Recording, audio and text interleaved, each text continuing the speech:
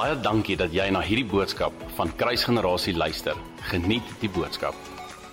Soos Paulus sê in sy briewe, ek is nie hier met fancy woorde om julle te persuade nie. Vanaand wil ek regtig net respond tot wat Abba met my gedeel het hierdie week. En ek wil hê ons as kerk moet respond. Dit wat Jesus duidelik gemaak het, net deur vandag alleen, wat sy begeerte in sy hart is. Van vanoggend, wel eintlik van donderdag aand af, het ons gekom vir band practice, ons het hier ingestap en ons het begin bid met die hart om te band practice. En die Heilige Gees daag op, en ons begin aanbid, soos vir 1 uur en 'n half het ons net aanbid, en op 'n call voel Alwyn, hy wil net 'n step of faith doen, want dis wat die Heilige Gees vir hom gewys het, en hy kom sit 'n stoel hier in die middel van die vertrek neer, en op daardie oomblik val daar so glorie in hierdie vertrek, dat letterlik almal was soos op 'n plek gewees waar daar soveel tears of joy was. En van daar weet ek soos, okay, dis sy hart. Het maak vir my so sin vir wat hy al vroeër die week vir my gesê het ek vanaand moet deel. En vroeër die week was ek soos, Here, ek hoor wat hy sê ek moet deel, maar ek het nog nie vocab vir dit nie, ek het nog nie woorde nie, want vroeër die week hoor ek, hy sê vir my, die titel van vanaand se boodskap, He's looking for a home. En ek is soos, okay, theologies kan ek nou baie chatty oor, en vanaand wil ek ons nooi, daar is soveel skrif, eerstens ek wil die volgende sê, ek glo definitief dat hy aan die regterhand van die Vader sit. Die woord sê dit vir ons, Romeine 8 vers 34, Markus 16 vers 19, Hebreërs 1 vers 3, al hierdie skrif sê vir ons dat he sat down at the right hand of the majesty on high. Dis waar hy sit, dis waar hy is.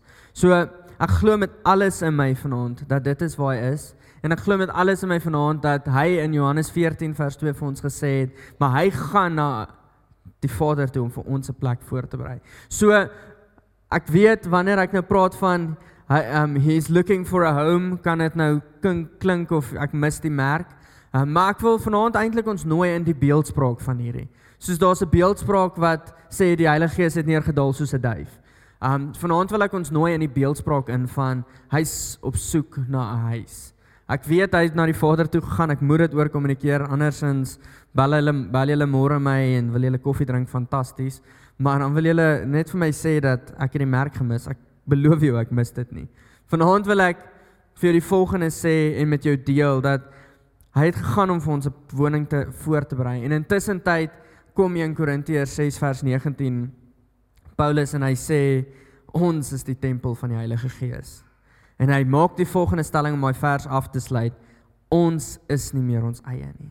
Jy is nie meer jou eie nie. Jy kan my gaan opvolg, 1 Korintiërs 6 vers 19. So dit voel vir my daar is hierdie hele warboel, want aan die een kant, hy het gegaan om vir ons plek voor te berei, maar aan die ander kant sê hy vir ons is 'n huis nou, tempel, tabernacle, ons is nou op hierdie oomblik se huis. So vanaand wil ek ons nooi, regtig eenvoudig, na 'n plek toe van, kom ons maak ons harte oop, om vir hom 'n huis te wees. Julle het al gehoor van die stelling wat sê, ek het dit nooit eintlik verstaan nie, maar het voel vir my hierdie week het ek 'n stukkie meer van dit verstaan. 'n Man bou die huis, maar die vrou maak dit 'n tuiste. En dan kyk ek na hierdie hele illustrasie van ons is die bruid, en hy is die bruidegom. En hy gaan om die huis te bou, hy gaan om vir ons die plek voor te berei, en ek het bietjie gaan oplees, omdat ek nie hierdie stelling verstaan het nie, soos the man builds the house, but the wife makes it a home.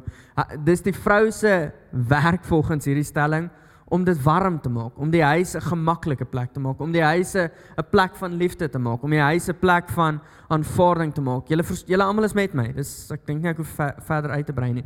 En ek kyk weer na die hele illustrasie van, hy is die bruidegom, ons is die bruid. En ek besef, okay, ons is die tempel wat hy gebou het. Hy het dit, deur sy Heilige Gees, het hy dit moontlik gemaak dat ons sy tempel is. En ek sien in daai dat, okay, but it's our job. Kyk, there's no partiality in God. Hy sê dit vir ons in Galasiërs. There's no partiality in God. Hy's ewe met almal. Maar ek's bewus daarvan dat ons as bruid, ons as individu, ons as liggaamsdele, posisioneer onsself op plekke waar dit makliker is om sy teenwoordigheid te ervaar. Het julle al met mense gepraat en dan as jy daar wegstap en jy jaloers? Want soos, daai ou het so amazing tyd saam met die Here en ek spandeer tyd, maar ek kry net nie dit nie.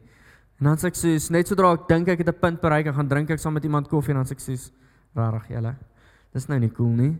Maar ons het so groot verantwoordelikheid om onsself te posisioneer. Die woord sê vir ons dat as ons saai, gaan ons 'n oes kry. Ons gaan nie 'n oes kry as ons nie saai nie. Ek het nog nooit gehoor van 'n storie waar iemand nie mielies geplant het nie en daar het 'n hele landery van mielies opgekom. Daar was dalk 1 mielie wat opgekom het as gevolg van 'n ou voeltjie, maar nie 'n hele landery van mielies nie. Jy sien, waar ons saai, gaan ons maai. Dis principles. Ons posisioneer onsself op 'n plek. Is julle almal met my?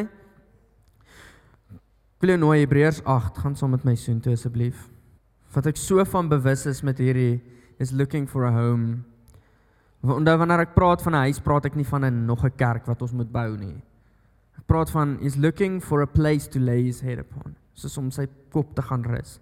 So wanneer hy op soek is na 'n huis, is hy op soek na 'n hart wat nie meer sy eie is nie. Soos wat Paulus nou net in 1 Korintiërs 6 gesê het. Hebreërs 8 vers 5. For if he were, ek gaan nou van 4 af lees. For if he were on earth, he would not be a priest, since there are priests who offer the gifts according to the law. Verse 5. Who serve the copy and the shadow of the heavenly things, as Moses was divinely instructed when he was about to make the tabernacle.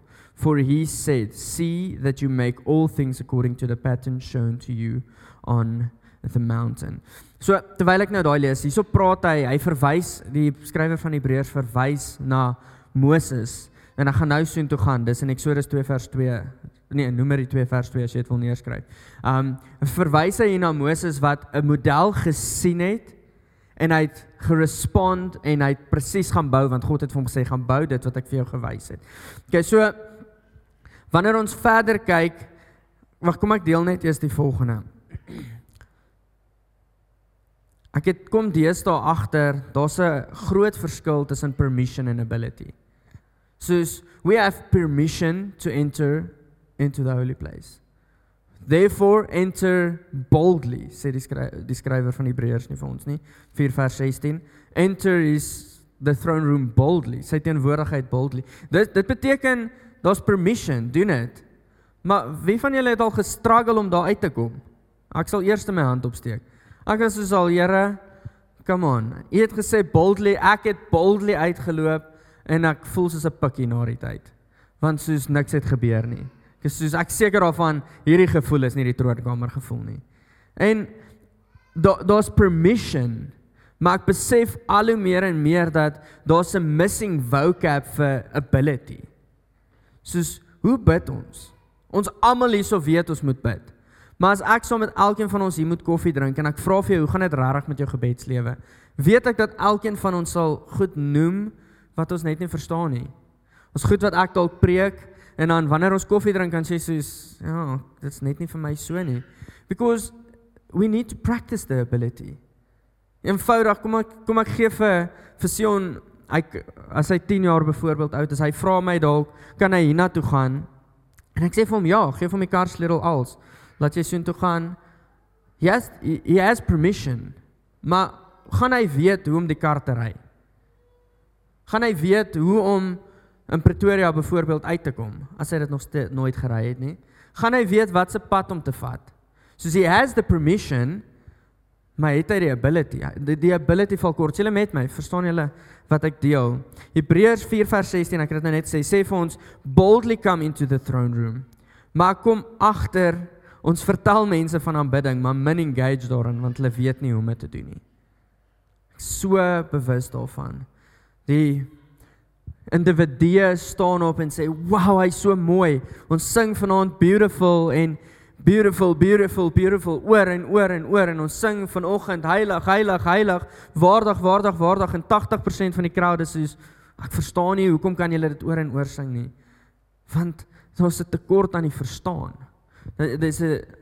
Die ability val kort, julle is nog met my. Ek wil hier die volgende lees. En ek wil dan ons nooi om na die Tabernacle van Moses te gaan kyk. Studying Moses' Tabernacle won't teach us everything about worship, but it will teach us something powerful and effective. Ons het nou net Hebreërs 8 vers 5 gekyk en hy sê, Moses represent a shadow hierso, van iets wat hy gesien het.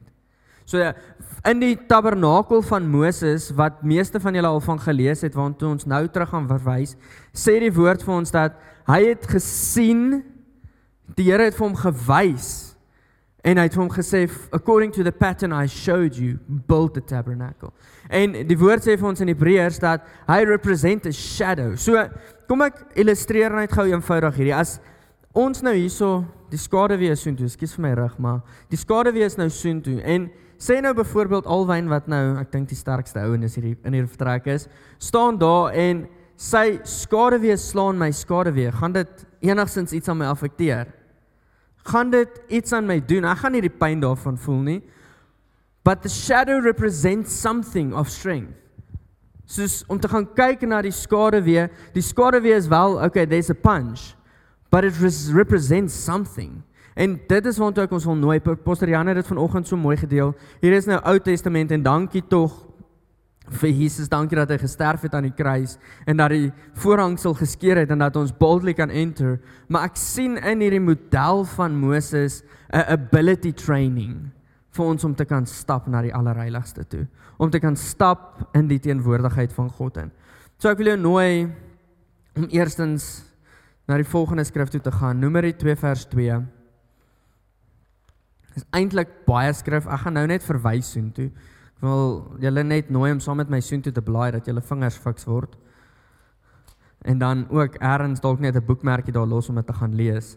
Maar in Numeri 2 vers 2 sien ons dat God is nog steeds besig om vir vir Moses model te gee aan hierdie tabernakel.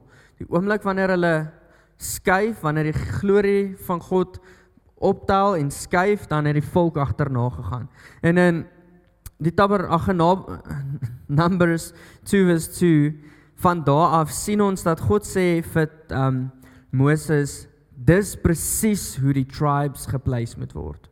Soos die oomblik wanneer jy hulle tent opslaan en kamp opslaan en dit najaag, dis hoe die tribes geposisioneer moet wees. So, eerstens, die skrif sê vir ons, dit was 603.550 mense gewees. So dis 'n groot groep mense wat georganiseer moes word volgens presies hoe God gesê het dit moet gebeur. Maar hierso is die key ding wat ek met julle wil deel. Daar is baie skrif te lees van Numbers 1 tot verder aan. Maar wanneer jy gaan kyk na hoe God vir die tribes gesê het, vir Moses sê het hy met die tribes indeel, is daar aan die noorde kant, so ek wil hê jy met die prentjie so skets. Aan die noorde kant het God vir Moses gesê, die tribes of Dan, Asher en Naphtali moet geposisioneer wees, wat 157.000 mense is. Aan die ooste kant is die tribe van Judah, Issachar en Zebulun, wat 186.000 mense is. Julle gaan nou met my wees. Die nommers is seker, dis bietjie crucial, nie so erg nie. So aan die ooste kant is 'n totaal van 186.000. So recap, bo is 157, regs is 186. Onder, ek gaan nou aan die suidekant, is die tribes of Reuben, Simeon en Gad, wat 151.000 mense is. En aan die linkerkant, wat in die weste is die tribes of Ephraim, Manasseh en Benjamin, wat 108.000 mense is. So as jy nou goed is met prentjies teken en gaan gou kyk na die stats, so jy sien dat bo die noorde kant en die suide kant is basically dieselfde hoeveelheid mense. Aan die ooste kant is meer mense, is 187.000. En dan aan die weste kant is die minste mense. So waar is die tabernakel gevind? Presies waar in die middel van die kruis. Soos die beeld wat Jesus God hier kom skep het, hy kom sê vir Moses eintlik, pak die mense in die vorm van 'n kruis en bou in die middel van dit die tabernakel. In die middel van daai, maak 'n plek vir my teenwoordigheid. So eerstens is dit onmoontlik vir ons om hom te kan aanbid en in die troonkamer in te stap sonder om die kruis te recognize. So in recognizing that we could experience his presence in the midst of the cross. So in die middel van die kruis. So om deur die kruis te gaan. Jesus het dit vir ons moontlik gemaak om in die teenwoordigheid in te stap. En dan die volgende skrifverwysings is in Exodus vanaf hoofstuk 25 tot verder aan. Ek dink is tot hoofstuk 30 omtrent. Sien ons dat God vir Moses die model kom gee.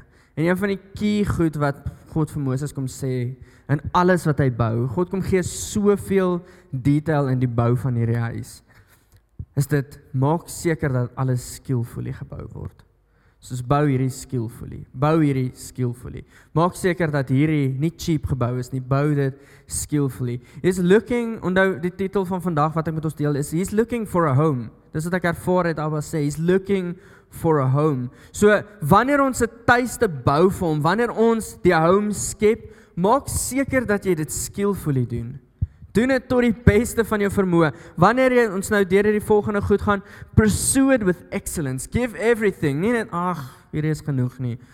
Hierdie ossie wat 'n been, voet af het of 'n toenail missing het, is almal hom gee.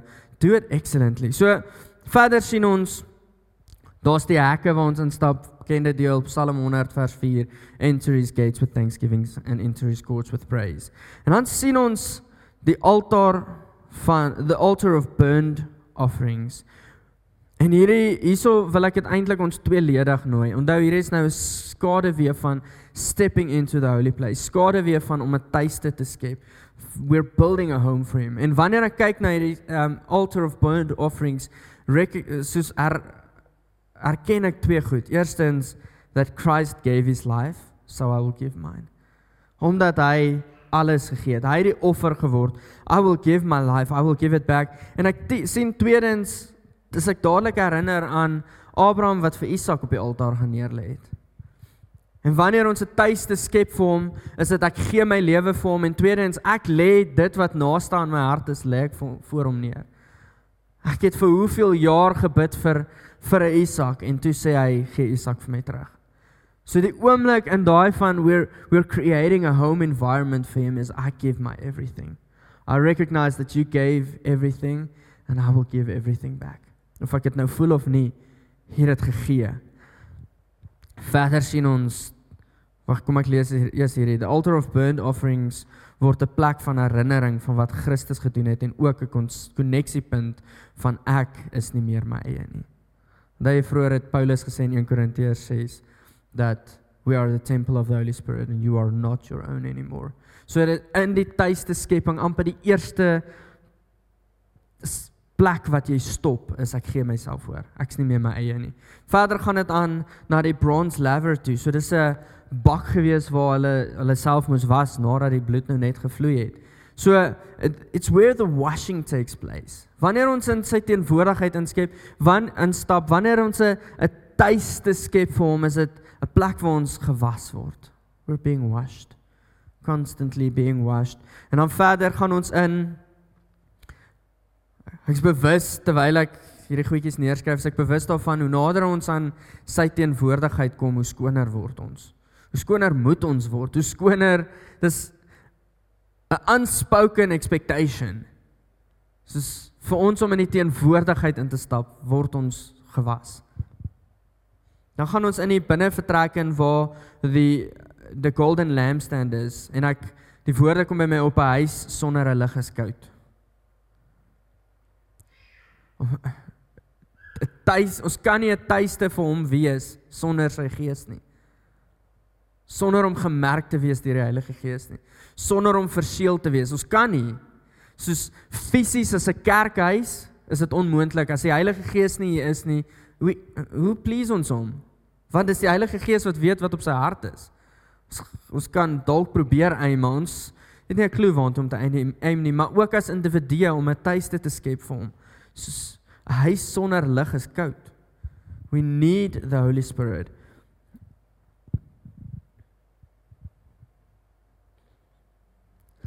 Net so simpel illustrasie wat ek weer aan dink.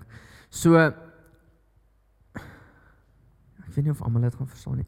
Maar okay, so mens kry mos cool white lights en dan kry jy warm white lights. So warm white is die geel is die lekker ligte en dan kry jy cool white wat die wit ligte is. So het julle al in 'n vertrek gestap waar daar soos net wit ligte is. Vir een of ander rede kry ek altyd koud in so 'n vertrek. Maar waar daar geen ligte is, voel ek bietjie meer warm. En okay, dis vir my 'n illustrasie gewees. Soos 'n huis sonder lig is koud. 'n huis sonder die Heilige Gees is koud. Dan gaan hy aan Table of Showbread en die woord, ek dink daar's soveel koneksiepunte wat ons daar kan maak. Die Table of Showbread was 'n verteenwoordiging van sy provision vir Israel gewees. Maar ek's dadelik ook bewus daarvan om 'n tuiste vir hom te skep is om te reageer soos wat Jesus gereageer het in Matteus 4 vers 4. Dat ek lewe nie van brood alleen nie, maar van elke woord wat uit my Vader se mond uitkom.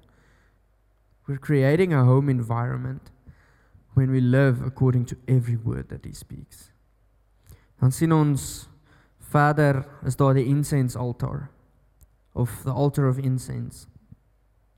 En ek dink weer eens dadelik aan Maria wat haar olie gegiet het. Hierdie is al genoem, maar ek wil ons dit net weer onder ons aandag bring.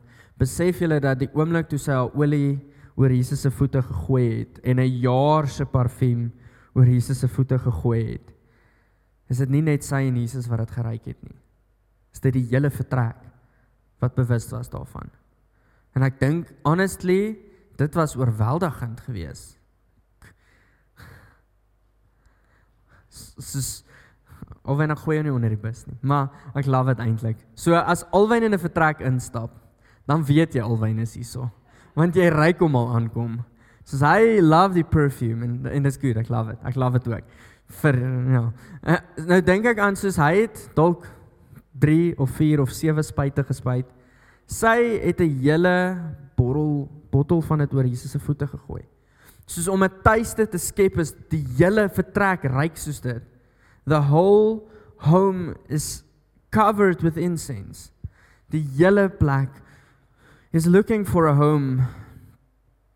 En dan 7de plek, ultimately, om his presence te host. En 'n plek te skep vir sy teenwoordigheid.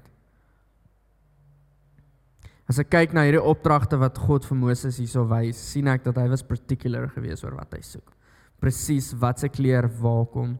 En ek besef dat ons het so gemaklik geraak met Jesus wat gesterf het en vir ons moontlik gemaak het om in die teenwoordigheid in te gaan, dat ons sien dit as ons reg.